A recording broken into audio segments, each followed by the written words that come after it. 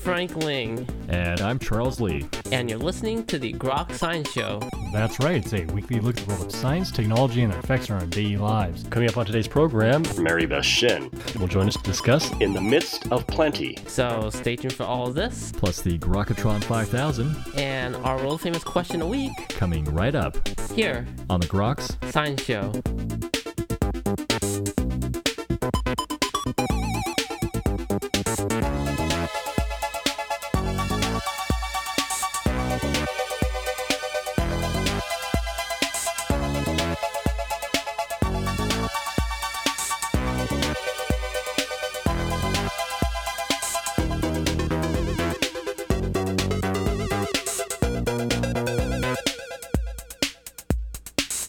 Welcome back to the Groks Science Show. Well, the United States seems to be a land of plenty, but homelessness still abounds. What are the solutions to this very vexing and continuing problem? Well, joining us today to discuss this issue is Dr. Mary Beth Shin. Dr. Shin is a Cornelius Vanderbilt professor at Vanderbilt University. She co-led the Family Option Study of different approaches to ending family homelessness, evaluated the initial study of the Pathways Housing First experiment, and developed a model used by New York City to target its homelessness prevention services. She has penned the new book, In the Midst of Plenty, Homelessness and What to Do About It. Dr. Shin, thank you so much for joining us today on the Grok Science Show. Thanks so much for having me. Well, it is certainly our pleasure. Certainly a great book in which you explore the problem of homelessness in the U.S., and I'm curious why you decided to put the book together. Because I think we know now how to end homelessness. We have the research that shows us what to do, and I think it's important to get the word out. If people think it's hopeless, then they don't want to put the effort in. But if people understand that we know what to do to end homelessness, I'm hoping that that will lead to the political will to do it. How big an issue is homelessness in the country? Is it just sort of hidden from view, or are people not really aware that this is as big a problem as it is? Well, many more people become homeless over a period of time than are homeless on any given night. So on a single night in January, we have over 500,000 who are either out of doors or in homeless shelters. Over the course of a year, it's more like 1.4 million who use homeless shelters, and we don't have an annual count of people who are out of doors. Over 5 years or a lifetime, it's much larger than that. So I think it is a big problem, and probably a larger one than people realize, because homelessness for most people is a temporary state. It's not a permanent trait. It's something that people pass through. So we can try to prevent them from getting there. We can help them get out faster, and we can help them not come back. What are the populations that are at risk? Surprisingly, the age at which someone is most likely to be in a homeless shelter is infancy. That is, more infants are in shelters around the United States than any other single age group. Many people who become homeless are members of minority groups. African Americans and Native Americans are at special risk, even relative to their proportion in poverty. And there are a lot of reasons for that I could go into. People who are homeless are poor, overwhelmingly poor. And among people who are poor, a relatively high proportion experience homelessness at some point in their lives. Homelessness is primarily caused by lack of affordable housing. In the 1960s, we thought homelessness was at an end. Social scientists thought it would disappear when the generation of older men in skid rows passed. At that point in time, we had more housing units that were affordable to people at the bottom of the income distribution than there were people. But as that changed, as rents went up and as incomes didn't keep up with the rents, we developed a surplus to a gap in the number of units that were available to poor people. So at this point, there are only about 35 units available and affordable to people at the bottom of the income distribution for every 100 people. So it's primarily a housing affordability problem. And if you make housing affordable, you fix a great deal of the problem of homelessness. Some people need a little more. So people with serious mental illnesses or substance abuse problems may need additional services. And we know that providing those services on a voluntary basis is superior to forcing people to engage in services that they're not interested in. But it's primarily a housing affordability problem, and even folks who need services also need housing. Where are the incentives to provide that housing? Well, in the stimulus package that President Biden just announced, there's a lot of money for housing choice vouchers that would go a long way if that whole stimulus package is enacted towards ending homelessness. It's also important that those vouchers that hold people's rental costs to 30% of their income go to the people who are poorest, to the people who need them most. Right now, we subsidize housing for rich people in the form of deductibility of mortgage payment interest from your taxes, the deductibility of real estate taxes from your income for taxes, but we don't subsidize housing for poor people to the same extent. There are other comprehensive efforts to end homelessness? Well, an expansion of the Housing Choice Voucher Program is the closest thing we have to a silver bullet.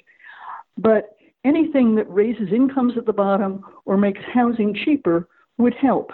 And there are a lot of strategies to raise incomes at the bottom, increase the minimum wage, enhance the earned income tax credit, make certain benefits, such as disability benefits, a little bit more generous.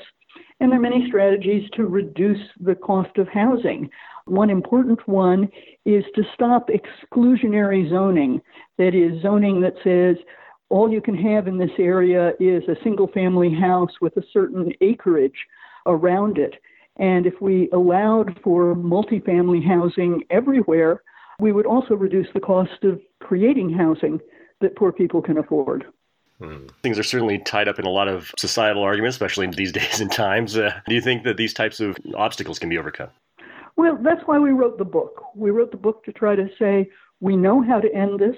It's a matter of political will. Homelessness is a choice, not by people who are on the streets, but by the rest of us when we look the other way.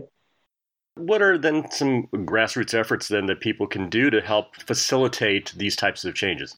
Well, right now there is some money in the CARES Act, the first stimulus, that can be used to help people with rent. And we need landlords to step up and rent their units, their available units, to people who've come off of the streets. Individuals can help by contributing to programs that try to house people. Too much of the time, we simply try to shelter people. We don't try to help them move on. But to focus on programs that are actually attempting to get people into housing. They work, we can do it, and we need to put our resources there.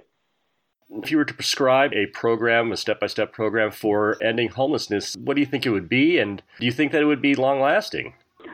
Sure. I mean, if we drastically expand the Housing Choice Voucher Program so that every family who's eligible, say folks below 30% of the area median income, could have access to that program, that would make a huge difference.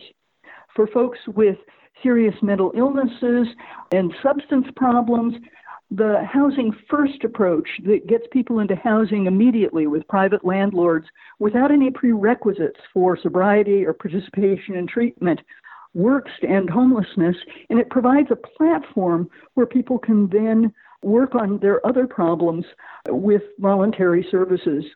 For folks who are not families and who also don't have disabling conditions, shorter-term rapid rehousing programs that give a bridge to permanency, that give people a short-term subsidy or maybe help with eviction, can also either prevent homelessness or move people out of homelessness, give them a platform from which they can look for jobs and try to generate the income to keep them there.